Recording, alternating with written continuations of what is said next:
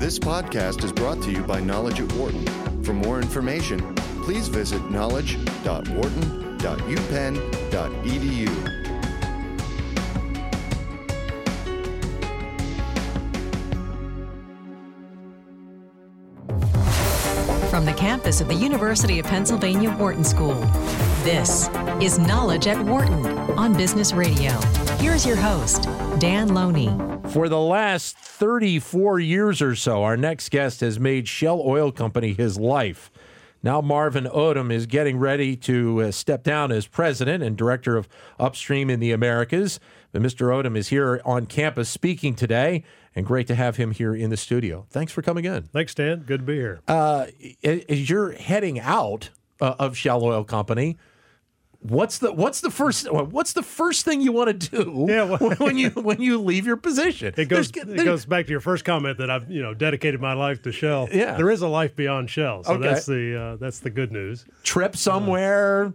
There's relaxation. It's amazing how much advice you get when you get to this point in your career. And so most of the advice coming in is, take a couple of months, don't actually do anything, don't plan anything, and certainly don't commit to anything. Yeah. And then start to think about what you really want to do with the next segment of your life. So I will do some of that. Yeah. But, there's family things that I want to get done. That I have a new grandson, for example. Nice. Some places I want to visit.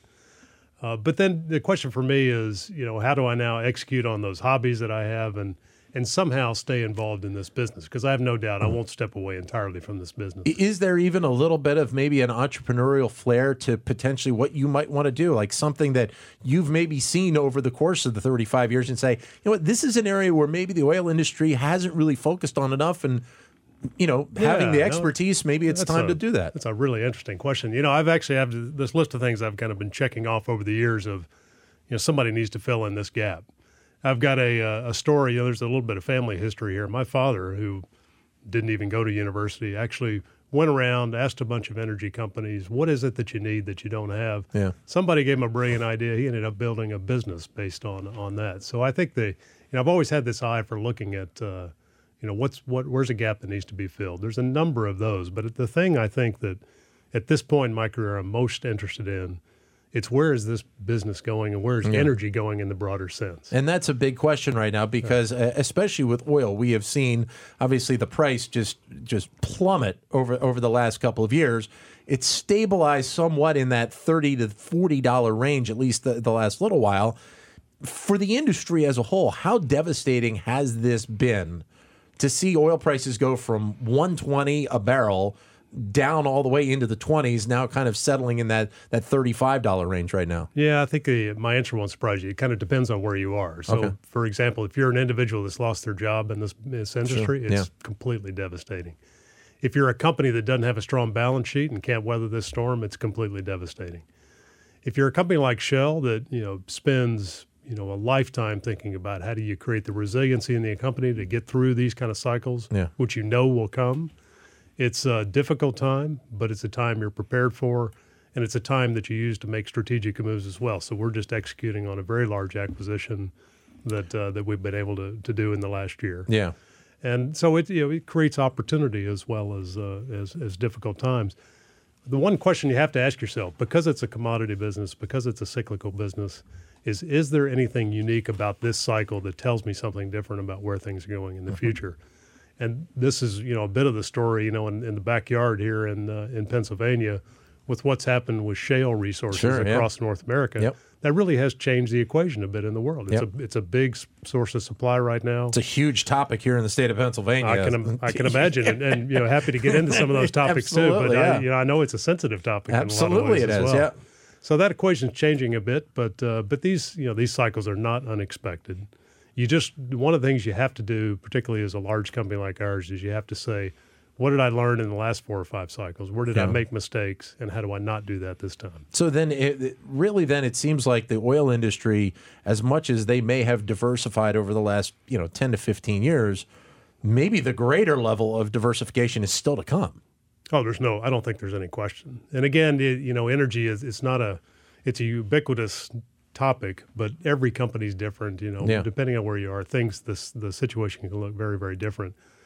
But a company like Shell, we have this vast portfolio across the entire globe that's primarily oil and gas. Yeah. But I will tell you that our time as an executive committee for Royal Dutch Shell, as a board, as we look at and to talk about what's important for the company from a strategic sense, it's all about looking forward. And it's all about looking at how will energy transition over the next 10, 20, 30, and 40 years. And how do we then become the company that's in a position to benefit from that? And some of that looks very different than oil and gas. So you started in the early 80s with Shell. In terms of how this company has developed over the 35 years, I mean, you've probably seen just some amazing shifts in terms of the company itself. What are some of the biggest points that you remember of your time there in terms of this is going to be a kind of a transformational shift for Shell, but maybe also for the industry as a whole?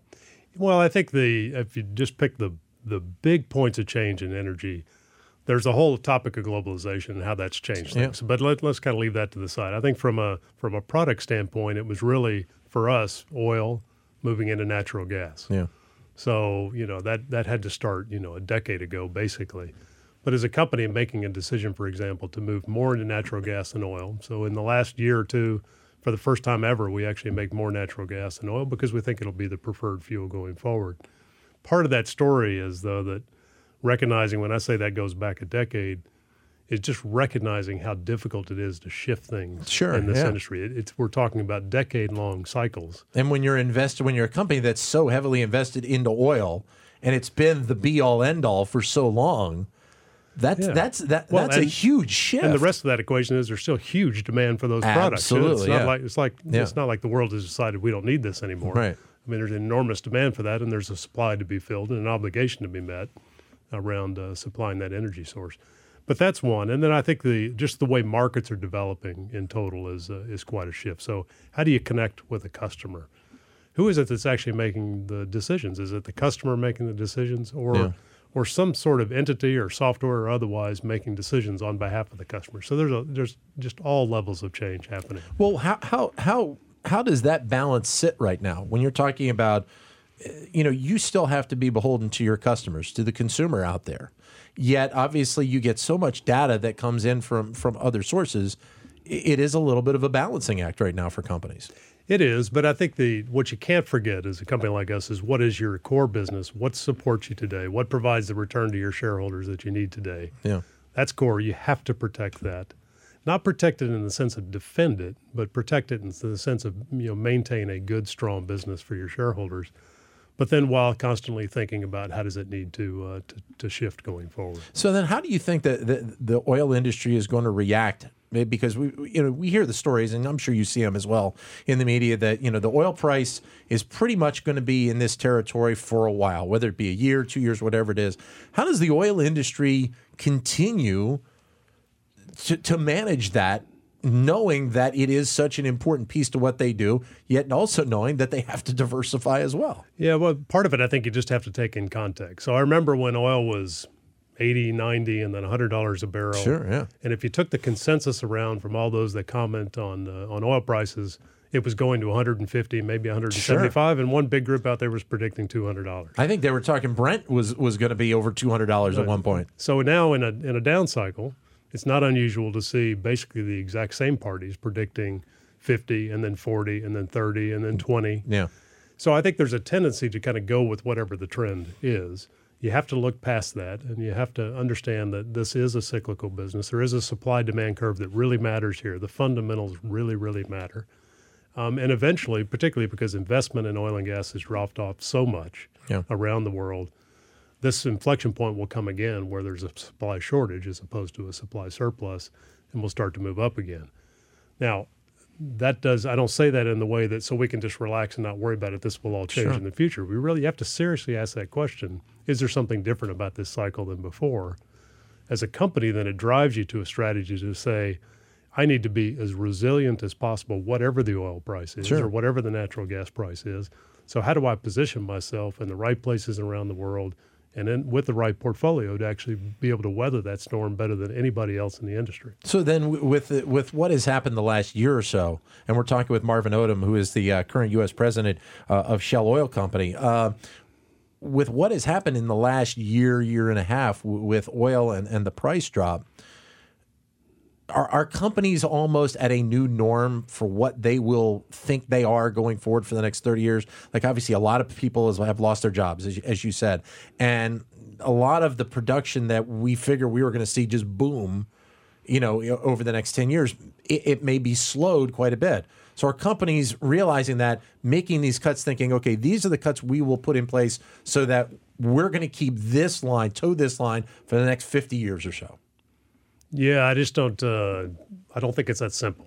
Okay. Actually, so there's a what happens in a cycle like this is you do get to a degree of fundamental shift in efficiency and the way things get done, and learning to do with less overall that we can sustain all the way through the cycle, and we get a little bit better at that each time, which is why the cost of energy, basically to develop energy, basically comes down over time. Yeah.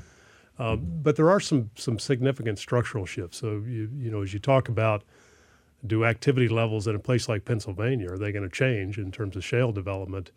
There is so much natural gas that's been found in North America that undoubtedly will be a slower activity level. It's much more productive than we anticipated in some ways. There's so much more of it that even with some price recovery, that's going to be a more stabilized level of activity, not a boom bust, constant swing type of activity. And that's going to mean that we're going to see a pretty significant shift in terms of the types of cars we drive, heating, whatever it might be, because of the influx of natural gas, as you said, being on such a fairly stable level going forward, over the next several years. No, I think it changes so many things for this country in particular, and there's so many opportunities yet to be taken advantage of. But if you think about that sort of supply and durability of natural gas, and let's just say you come at it from an environmental point of view. I'm sure you've had the conversation many times about the benefits of replacing coal with natural gas. Dramatic CO2 intensity reductions. You think about I would say here's another scenario, something as simple as the northeast part of the U.S., tremendous fuel oil usage, of course, for heating and so forth. This country has the opportunity to make a strategic shift if it could get its act together around a real energy policy that would say, Northeast, I want more renewables backed by natural gas as the backbone and the steady factor in all of this to replace fuel oil and other sources of energy and completely change the environmental picture of this part of the country. How difficult does that become to try and enact that type of change? Because as you can well imagine, one of the things we've talked about once or twice on this show is kind of the dysfunction that is going on out there in terms of trying to get those types of policies, not just the energy sector, but everything across the board, passed and moving forward. It's become a really slow, grudging, drawn out process. That for me, I'm sure for you at times, it's a bothersome issue. No, absolutely. I mean, I tend to be a little more on the optimistic side, but that's not because I like what I'm seeing. It's because my nature is an explorationist, and there's an edge that way that says this is how we're going to create opportunity. I have to say the U.S. political system is pretty discouraging in most respects, but eventually these various goals that are out there, cleaner air, less CO2 emissions and so forth, those eventually have to run in head on with the decision to be able to do something about it. So I don't have any doubt these policies will come eventually. One of the challenges for us as a company and an industry is predicting about when that's going to happen. I'll give you a real example of how that works. So we think a price on carbon, for example, is real enough to where inside the company, as we do economics, as we rank projects, we charge ourselves $40 a ton for every ton of CO2 that will be emitted from these projects. In anticipation of that happening, in anticipation of that or something equivalent happening in the U.S. Now, does that happen in 3 years or in 13 years? I don't know. Right. We're talking with Marvin Odom of Shell Oil Company. We're talking about his career and where the industry is headed as you're listening to Knowledge at Wharton here on Sirius XM 111, Business Radio powered by the Wharton School. The interesting thing also is that we're also in a time where we're seeing the U.S. as an exporter in the oil and gas sector, which is something that, as you sit here with a smile on your face, I mean, that has to be a pretty exciting time. No, it's good. And so here's maybe a counterpoint to what we were just talking about here's a political decision that was made to allow oil exports actually did get done. So, I mean, And, regardless of your feelings about oil, everybody should see that as a good thing. Right, yeah. Because it allows you to just use the global infrastructure in a way that's much more efficient and will basically help keep prices down for everybody. So that's a good thing. And oil's not going anywhere. I mean, it's still going to be a vital part of a lot of countries' economies and how they do business on a day-to-day basis. It's just going to be the level of other energy sources that it's going to increase over the time. Yeah, and it's I'm going to talk to a class here later today. I think it's one of the more interesting factors about thinking about something like an energy transition. So other energies coming into the system. Because when we talk about it at a very high level, you get this kind of very smooth, over time, shift into renewables away from some gas or oil or coal or otherwise. It looks very different than that on the ground. It's dramatically disruptive kind of to a business to a locality. Absolutely. As those kind of shifts make start to happen. What is that relationship like now between core companies that have lived on oil for so long and the natural gas sector, which is obviously it's here and it's going to grow. Yeah. I mean, that's, as you said, Shell has made the adjustment to incorporate both, but that's still probably a little bit of a tenable kind of relationship in some points, I would think. Yeah, and I think there's another dynamic that underlies all this, which is these are public companies with shareholders. Yeah. To a degree, it's fair to say, what do the shareholders want? Yeah. So does a shareholder want every independent oil and gas company in the U.S. or oil or gas company in the U.S. to start branching off into other energies? Yeah. Or does an investor actually say, no, I actually want you to do that and do that extremely well and make money on the market that exists, and I'll go invest in renewable energy somewhere else. So I don't want you doing that because you may not be particularly good at it. I'll diversify. You don't have to. It's an interesting discussion that's happening right now. Outside of the growth of natural gas, where do you see the greatest potential in terms of renewables just in general? Well, I think certainly wind and solar are both, very strong, very viable. Long term, we see solar having the real edge in terms of scale and impact globally. So I think, there's just still a lot of people that underestimate where solar can go. Well, and I guess it's interesting where solar is concerned, because we've talked about on the show is the fact that if you go to Europe, certain parts of Europe, solar is it. I mean, that's a massive piece to their energy kind of puzzle that they put together. Here in the United States, we're still realistically basically in the infancy of solar. Yeah, although there is, so we are, and part of that's the starting point is just so small. Yeah, and you'll see tremendous growth rates in solar and in wind as the prices come down and it's more affordable. Right, yeah. You'll see tremendous growth rates, but again, we come back to the challenge of scale overall. Is the energy system is so vast. Yeah. That unheard of dramatic growth rates in solar are still going to have a relatively small impact for a long period of time. But even going back to when you started with Shell, I mean, it's funny. I have to go do some work sometime up in Princeton, New Jersey. So I'm going up along Route 1, and there's a massive solar panel farm right in Trent, New Jersey. In an inner city, you never think that you would see this in Trent, New Jersey. Right. And yet these are the types of things that are popping up more and more all across the U.S., all across the world right now. Yeah, absolutely. So and that's my point, that the transition is absolutely happening. There's huge opportunities there from an entrepreneurial standpoint, all the way to a company the scale of Shell, who now says, okay, with our set of skills and our ability to develop skills, what's the right business model for moving into this portion of energy going forward? What do you think wind needs to do to move up the next level? I mean, that's you do see obviously that as an important piece in a lot of portions of the country right now. Yeah. But it can go like solar. It can go so much farther. Yeah, no, it can. So I think we'll continue to see my thoughts on wind are we'll continue to see increases in efficiency of the units themselves. Their ability to generate with X amount of wind. So that will continue to get better. I think whether you're talking about solar or wind, the primary thing to keep in mind is there's a place where it works and there are a lot of places where it doesn't. So it is all about location and geography and understanding that this bigger energy picture has got to be fully leveraging things like wind and solar in the right locations. But that's not everywhere. So what are you going to fill in the rest of the gaps with? So therefore, how does it work in conjunction with natural gas? One of the choices to be made, I think, by society, clearly electrification is a big one. And, of course, wind, solar, everything feeding into the electrification side. But when it comes to transport and other elements of energy storage and so forth, this choice to be made between just continuing to build power generation sources and maybe having some new technology around storage versus something like hydrogen. So hydrogen's a zero-emitting fuel, if you will, just makes water as it gets converted into energy. But you have to create the hydrogen, and you can do that through various sources. But to me, this almost feels like a Betamax VHS kind of choice, that somewhere along the line, governments are going to start to choose and policymakers start to choose. Are we electrifying the auto system and everything else?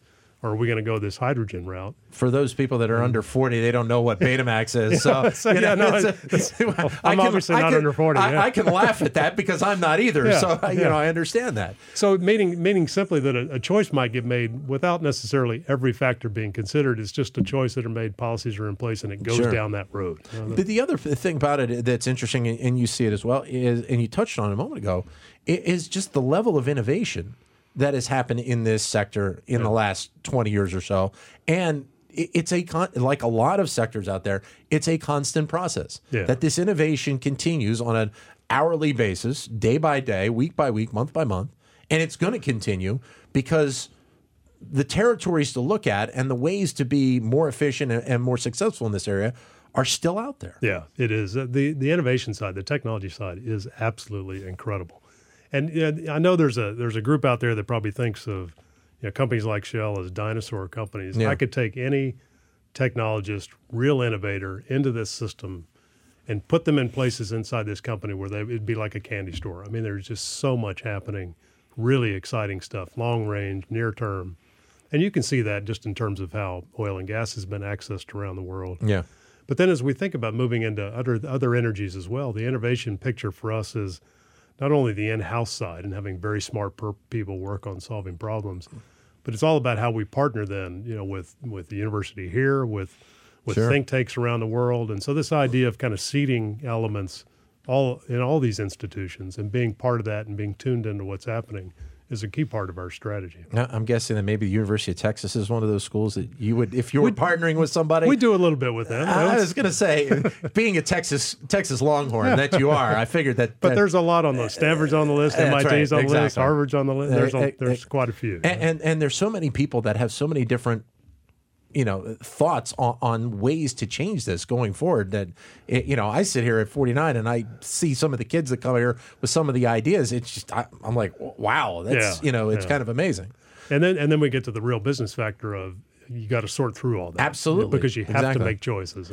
You're speaking today, as you said, to a group of students. What's the message that you're going to bring forward to them today? Well, I think there's. I'm going to let them drive this conversation to a large degree, but I do think there's some things to know about the energy business. One is that if you're interested in a business that touches virtually everything to do with life, geopolitics, environment, societal issues, civil society, technology, improving human life around the world. I mean, energy does all of those things. It's involved in all of those things. So I think just recognizing the impact that this industry can have and the opportunities that sit inside it is one thing that I would want to leave them with. The other is that this is a we're in a system that's changing. It will change over the next 100 years very dramatically. But let's not forget it's actually changed quite a bit over the last 100, 200, and 300 years as well. So it's really just a continuation of the same thing. But where do the business opportunities, whether you're an entrepreneur or somebody that wants to work in a large company, what are the opportunities that exist in that space? And I guess it's also the fact that entrepreneurs can make a difference in an industry like this. I mean, you think of oil and gas, you do think of the big multinationals originally, but there is a place for the entrepreneur even in this sector. They can and do. They can make a difference, and they do make a difference every day. I mean, it's. You have to say that the shale revolution in the U.S., with all this natural gas being found around the country, was really driven more through the entrepreneurial spirit of small companies than large energy companies. So finishing up with that, where do you see this shale revolution going in the next 20 years? Because it is such a hot topic right now. Yeah. Well, I think I'll give you my perspective on it, which is there's a little leveling of activity now for exactly the reasons that you raised earlier. It's we've now found quite a bit of it. Yeah. It will now start to move with the commodity cycle, so you will see more of a drift up and down in investment depending on what prices are. It's fairly short cycle return. Yeah. So you'll see pretty quick response to the price signals out there. What needs to happen, and this is particularly on the controversial side, so we think about natural gas in Pennsylvania, is you have to have a system where you have quality companies doing the work and you have a good regulatory system in place to assure that the right things are happening. Yeah. Because there is a right way to develop this gas. And then there's all those things that people worry about when they think about drilling activities and production activities anywhere near where they live. Yeah. Those are not difficult problems to solve. But what you need is people doing things the right way. So again, I'd come out in support of a very clear, very strong set of regulations that kind of levels that playing field, if you will, for the industry that's involved. And actually, from the perspective of a company like us, protects us because then everybody has to do it the right way. So then, is that message that that it can be done safely, it can be done well, crisply? Is that message not getting enough to the general public out there? Because whether it's the media bringing forth their opinion, the state legislators bringing forth their opinion, is it not getting enough to people so that they understand what this process actually is when you get down to the bones of it, so that they can understand it a little better? Yeah.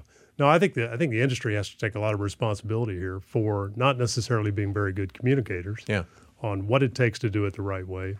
And really, actually, first just starting by listening and saying, what are all the things you're concerned about? So we came out with a program, we call it our operating principles for onshore natural gas, which addresses, directly from listening to the people concerned and people living in the areas, air, water, footprint, just congestion and other activities as you see increased activities in some of these local communities, specifically addressing all of those issues, being very clear about what the risks are and very clear about how we're handling those and trying to make those very, very public.